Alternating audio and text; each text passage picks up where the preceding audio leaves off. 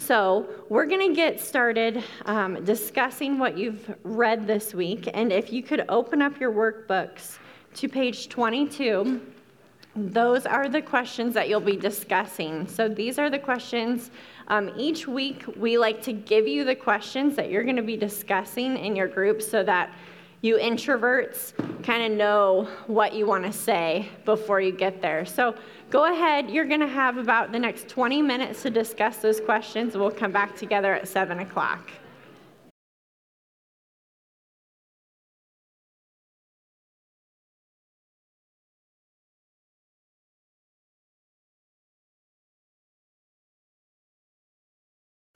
All right.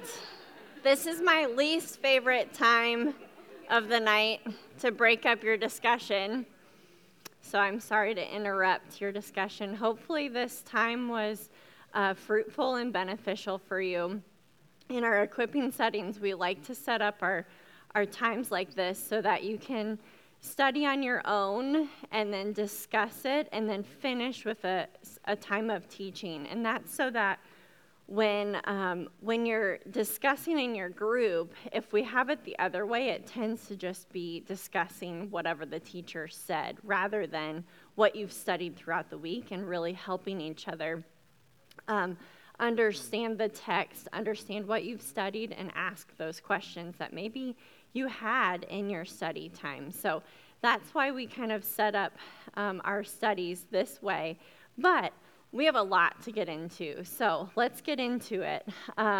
You might be wondering, why are these up here? Well, because when COVID, during COVID, when we were all on lockdown, we were all looking for something to do. And one of the things that we did as a family was I pulled out this old Chronicles of Narnia book that I had, a super cheap one, and I said, all right, kids, we're going to read these books together. I had read them when I was a kid with my mom. My mom brought these cheap little books to each doctor's appointment that I went to as a kid. I was at a lot of appointments in Iowa City as a kid, and I remember my mom would just bring one, and that was a lot of my childhood, was reading the Chronicles of Narnia in waiting rooms, which is just a funny memory. But I hadn't read them since I was probably 9. So we pull them out and I start reading them to the kids. And my love for these books just was like reaffirmed and made alive again. And I'm like, I love these books so much. And I probably got more excited than the kids. But so much so that I've read it 2 times through since then, and I asked for an actual set for Christmas last year and got a great set from my in-laws, and I love it. But if you haven't read the Chronicles of Narnia, the book that is the most popular is The Lion, the Witch, and the Wardrobe. And in this book, we have 4 siblings who are called the Pemvises, and they're brought into this magical land called Narnia, and they're brought there through a wardrobe.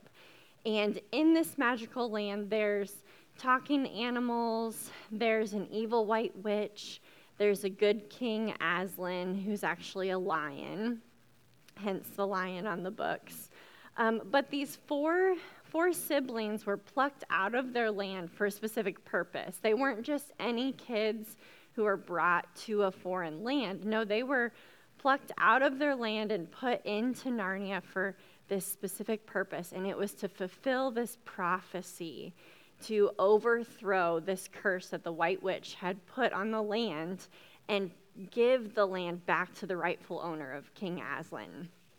And as we look at this story, it's such an incredibly well-written story and a very popular one. It's been translated into a lot of different languages. It's been a top seller for years and years and years. And you look at it and you go, I don't really understand why, because it's kind of weird with talking animals and the evil white witch. But I think it's because all of us inside love reading a story that tells a story of something that we feel in us, that this world isn't our home, and we all long to go somewhere like Narnia. And this similar tone of feeling like this world is not our home is how 1 Peter starts. 1 Peter starts off with this tone of exiles. So in verse 1, Peter says, Peter, an apostle of Jesus Christ, to those chosen, living as exiles, dispersed abroad in Pontus, Galatia, Cappadocia, Asia, and Bithynia. Those are hard to say all in a row. They are just like the Pembeses. They're exiles. They're set apart for a specific purpose, and they're chosen. And when you hear the word exile, you might think of different things. You might think of the old-time exiles, or you might think of refugees today.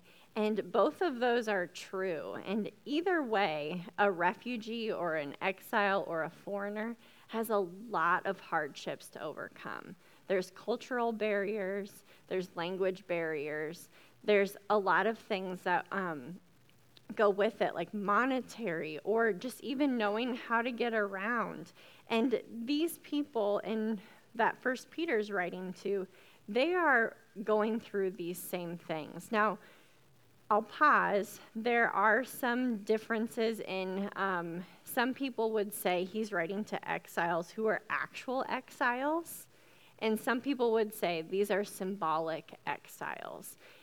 It could be either or, but either way, we know that the people who are receiving this letter are going through trials, and they are chosen by God as exiles and foreigners, and they're going through challenges just like any other refugee or exile might go through. We actually have refugees here in Cedar Falls right now that go through the same cultural challenges. And actually, at the Global Summit, Dustin and Kelsey did a great job talking about that, how we can love on the internationals and refugees.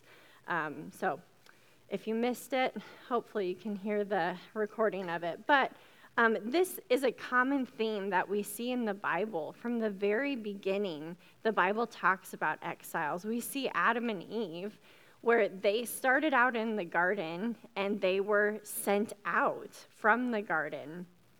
We see Esther, Naomi, Ruth, even Daniel. We're studying Daniel on Sunday mornings, and he is in exile. And how timely, right, that we're studying 1 Peter, and we're also studying Daniel. Both are exiles. Some other examples would be Joseph, Rahab, Moses, Jesus himself. If you remember when he was born, he was actually had to flee with Mary and Joseph for his life because King Herod was trying to kill all the infants, and they fled to Egypt. So even Jesus as a child was in exile. And you might say that Jesus was in exile his whole life because this world wasn't his home. And this world is not our home. And hopefully as you read this week, you were reminded that this world isn't our home either. And that's why we have the tents on the front of your book and on the slides to remind you that we are all exiles. We are all foreigners in this land, and this is not our home. So the book opens with, here is who it's to. It's to exiles, chosen exiles. But Peter doesn't stop there. He goes on to remind them of who they are. They're not only chosen, but what are they chosen for? They're chosen for the sanctification. Let's look at it. Verse 2, according to the foreknowledge of God the Father, through the sanctifying work of the Spirit, to be obedient and to be sprinkled with the blood of Jesus. Did you notice as you were looking at it this week, the Trinitarian language here? This is so beautiful. When you look at God's design for us, it involves all parts of the Trinity. Do you see it? It says, according to the foreknowledge of God the Father, through the sanctifying work of the Spirit, to be obedient and sprinkled by the blood of Jesus Christ. It takes all three parts of the Trinity to make it work together. As we are chosen by God, we are chosen by God by the foreknowledge of God the Father for the sanctifying work of the Spirit to be obedient in Christ Jesus. And we are all reminded, just like Peter is reminding them, that we are chosen and we are loved and we are created by the foreknowledge of God to be obedient and to be made holy. And we're going to hit on the holiness of God and the holiness of us in a few weeks as we study later on in 1 Peter. But the rest of this, we're going to kind of split it up into 3 points. So if you're note takers, I'll give you the 3 points right off the bat, and then you can follow along. The 3 points that we're going to break this into is our future hope of salvation. So future hope, our present hope, and our past hope.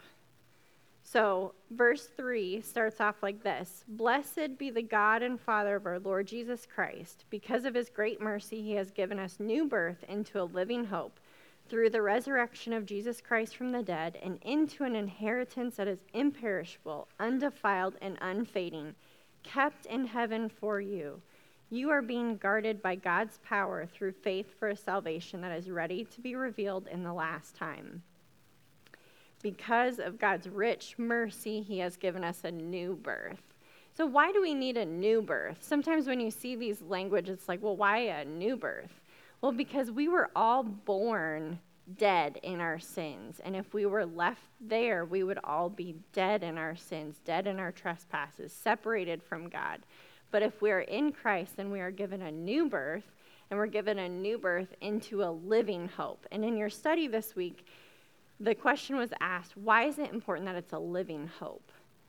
And I hope you thought about that for a minute, because sometimes it can just pass us by so quickly. But it's so important that our hope is alive, because if our hope is in something dead or something that can perish, then we don't have a hope at all.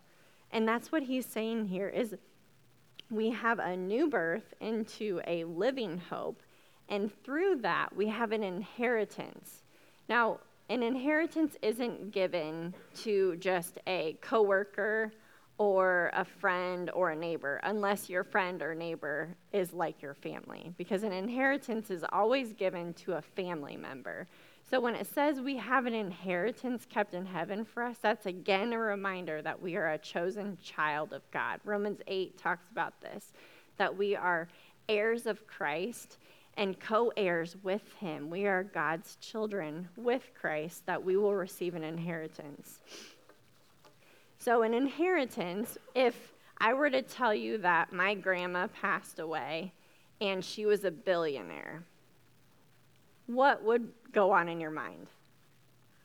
If I heard that, I'd be like, oh, you're getting a pretty nice inheritance.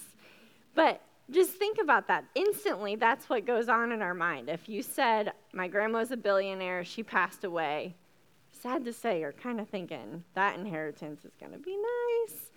But think about, the Bible talks about how God owns everything. So if we are receiving an inheritance from the living God, think about what an incredible inheritance is coming for us in heaven. And it's something that's far beyond what we can imagine. And it's something that's kept in heaven safe for us. Did you notice that? It says here, into an inheritance that is imperishable, undefiled, and unfading, kept in heaven. It's guarded, it's kept safe. Only God can keep something so intact and keep it forever, for all eternity, because everything here on earth fades. Nothing lasts forever, but God is able to keep things forever. So if you think about those 3 words that it says here, perish, defile, fade, what here on earth can perish? Our friends, our spouse, our children, our neighbors, our family. What can be defiled or spoil? Food. What can fade? Our houses, our shining cars, our clothes, our looks. All of those things can fade. And if we put our hope in something that can perish or spoil or fade, it's not worth our hope at all, because it's not going to last. And so often we look around and we try to put our hope in our inheritance in something that's not eternal. And it's so easy to do. We can look at our spouse, and we can look at them and wish that they would fulfill every desire and every want that we have, but they can't, and they will ultimately fall short, and one day they will die. But if we look to something that is imperishable, undefiled, and unfading, it will last forever, and it will satisfy forever. So if we're looking for joy, if we're looking for hope in something that can perish and can fade and can spoil, it won't bring us lasting hope or joy. But Jesus has given us this hope. And Jesus has gone before us in the resurrection and has given us this imperishable hope. So that's our future hope that we can look ahead to. This hope that we can one day join Christ in heaven and have our full inheritance of living with him and worshiping God forever. But it's interesting to me that Peter starts there. It feels a little backwards when you're reading it, because in our day and age, when we say something, we generally will say past, present, future. But he said future, present, past. And that, I didn't quite understand that. I was like, well, maybe that's just like a language thing for them. But I think what he's trying to do here is he's trying to set a prize or a goal in front of us. Because anytime we have something that's worth the work at the end, that end goal, we're willing to put in the hard work now. So some of you might still be in college. Some of you are in your master's program. It's hard work, and you're putting forth that work for the end goal. Or some of you who just had babies, you know that hard work of labor, it's worth the beautiful prize at the end of the baby. There's so many things in our life that we can set our minds to in the prize and the goal at the end. And so what Peter's doing is he's setting before us this future hope to help us endure our present and get through our present with hope rather than, I don't know what to do, and feeling hopeless. So he's giving our eyes something to fix on. Our gaze needs to look at the future hope that we have so that it changes our perspective for our current challenges today. So once he tells them their future hope, he goes on to tell them the hope they have in the present. In verse 6 it says, "You rejoice in this, even though now for a short time, if necessary, you suffer grief in various trials." All right, let's just pause there. Verses like this honestly frustrate me, because when you're going through a trial and you read something like this, it's like, really? A short time? This does not feel like a short time. Even if it's like a week-long sickness, in the moment when you're like up against the toilet throwing up, you're like, this is not a short time. Whatever your trial is, whether it's small or big, it doesn't feel short. And verses like this can be frustrating, but when we think about our life, even if we suffer with a lifelong illness, if we have something that is a trial our whole life, think about your life in comparison to all of eternity. It is a short time in comparison to all of eternity. And so he can say that if necessary, you suffer grief in various trials for a short time. He can say that because it is true. It's in comparison to all eternity. But that's not to say that what you're going through isn't hard. For him to say it's a short time, that's not diminishing that. It is a challenge what you're going through, and it's hard. But the hope that we have is that our trials will end, because our trials are short in comparison to eternity. And he goes on to say that our trials are going to end, yes, and they're brief and momentary. Those verses that you looked up this week, 2 Corinthians 4:16, I want to remind you of that truth because it's so beautiful. It says, "So we do not lose heart. Though our outer self is wasting away, our inner self is being renewed day by day for this light and momentary affliction."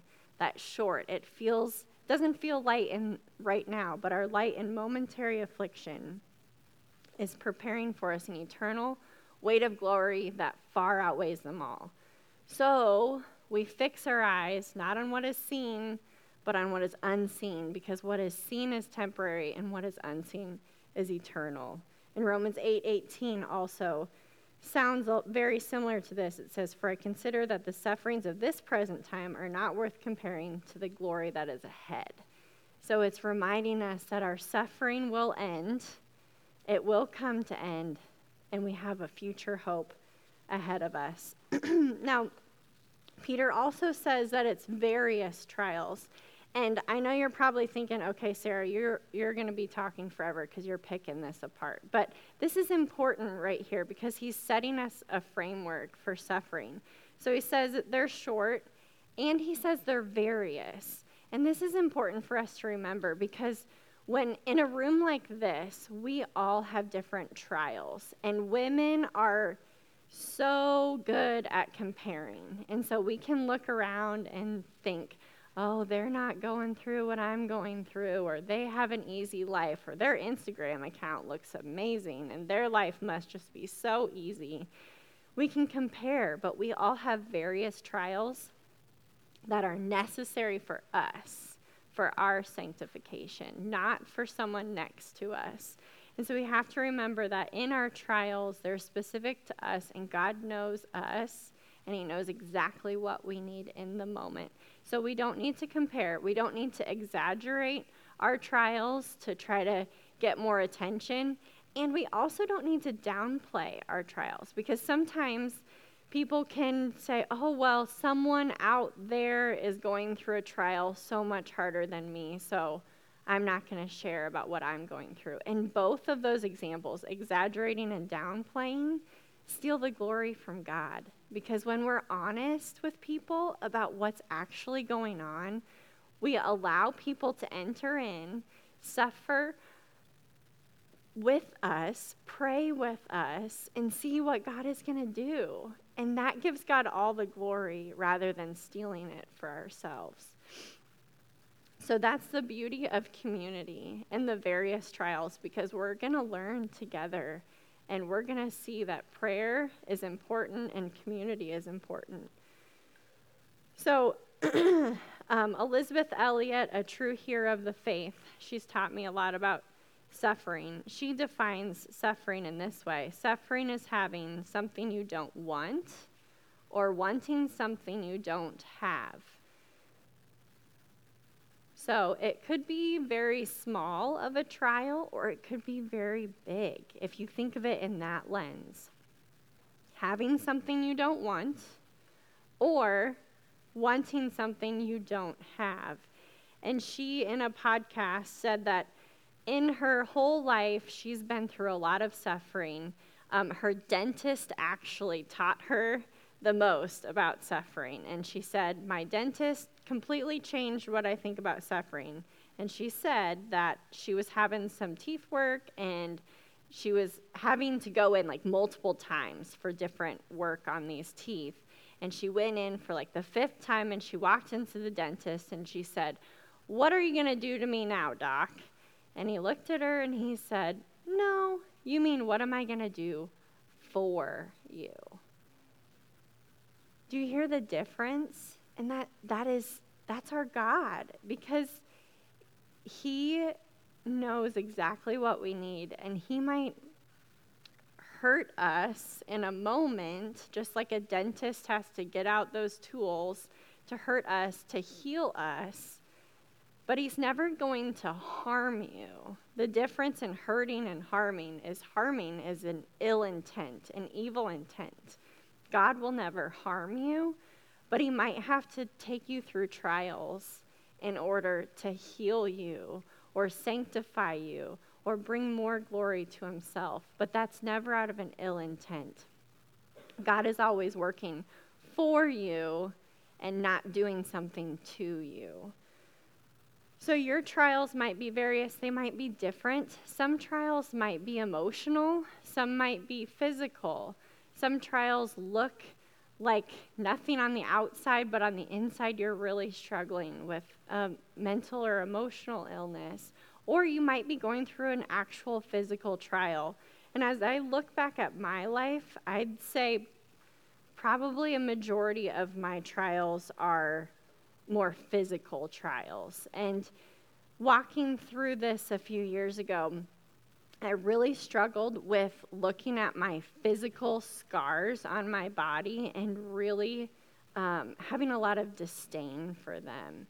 And when I look at the scars on my face from my cleft lip or palate, or when I'd look at the scars on my belly from miscarriages and ectopic pregnancies, I would just look at them with disdain. And God had to do a work in my heart and in my life to see that, no, those scars are actual pictures of what God has done.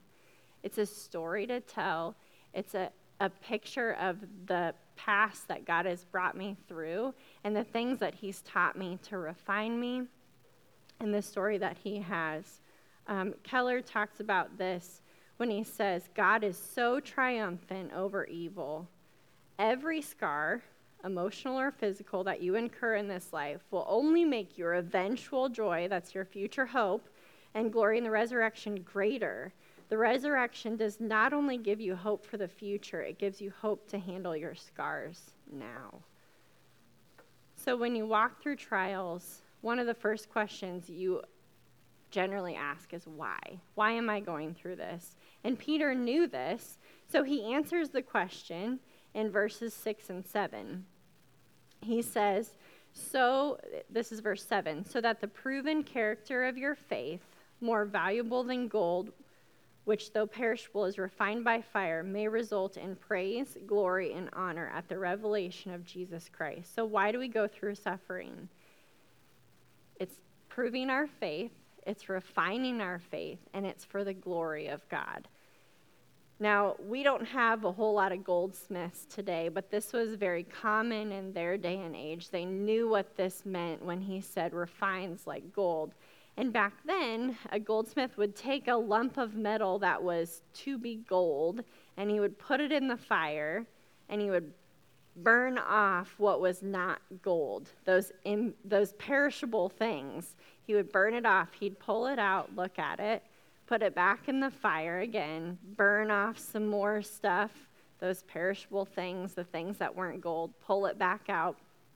And what is said in history is that the goldsmith would put it in, take it out, put it in, take it out, put it in, take it out, until he would look at the gold and see the reflection of his face in the gold. And what a beautiful picture of our life and the sanctifying work of God, that he puts us through trials, burns off what is perishable, burns off the things that are not of God, takes us out of the fire, lets us cool off, looks at us and goes, there's too much Sarah there still. All right, another trial. All in love. I don't want to portray God in a harmful way, but all in love. And God is refining us day in and day out to make us more and more like Christ. So that's why we go through trials. How we go through trials, he finishes off with talking about the inexpressible joy that we have. This is a joy that we can go through trials and the outside world is watching and they don't understand it. And it's a chance to say, this is why I can walk through my trials with joy, because I have the hope of eternity. So that's our present hope. And our past hope, Peter talks about the prophets. It says in verse 10, concerning this salvation, the prophets who prophesied about the grace that would come to you searched and carefully investigated. They inquired into what time or what circumstances the Spirit of Christ within them was indicating when he testified in advance to the sufferings of Christ and the glories that would follow. It was revealed to them that they were not serving themselves but you. These things have been announced to you through those who preach the gospel to you by the Holy Spirit, sent from heaven. Angels long to catch a glimpse of these things. So the prophets looked and searched with anticipation. And this is what we can glean from Peter saying this, that we can look with hope and anticipation like the prophets. They searched, and we can too. We can look for Christ in anticipation and longing for them. and also longing like the angels. And that could be a whole nother talk, just that verse on how angels long to know the grace of God like we know it. We don't have time to go into that, but we can take the lesson from the prophets that we have a future hope and we have a present hope today, that we can endure our trials with joy and hope. So let's just end with drawing it down to right today. If you are in this room, you might be going through a trial right now, or you will go through a trial. We all face trials in our life. So if you are a believer, and I'm going to assume that most of the room is believers. If you are not a believer, let today be the day of your salvation so that you do have hope in suffering. Because without Christ, we don't have a hope in our suffering. But if you are a believer, if you are in a current trial, I'd say some helpful things would be to ask these 3 questions. So if you're struggling and you're going, okay, I know that I have a future hope, I know I have a hope today, but I'm really struggling. Here's 3 questions to ask yourself. What will God do? Think about eternity and the hope that you have. Even just telling yourself, waking up and saying, eternity's coming. That's a hope to remind yourself that eternity is coming. No matter what happens today, I know that one day I'm going to be with Jesus in heaven. Another question to ask yourself is, what is God doing right now? What is he doing? How is he sanctifying me? How is he being glorified? How is he opening doors for me to share the gospel with people because of my trial that I'm walking through? And the last question would be, what has God done? So think about your own life. How has God been faithful in your trials in the past? And how can that spur you on through these trials that you're currently facing? If you are having a hard time, sometimes we are so deep in our trial and we're so deep in our suffering or grief that you just cannot answer these questions. Turn to the people next to you and say, I need help.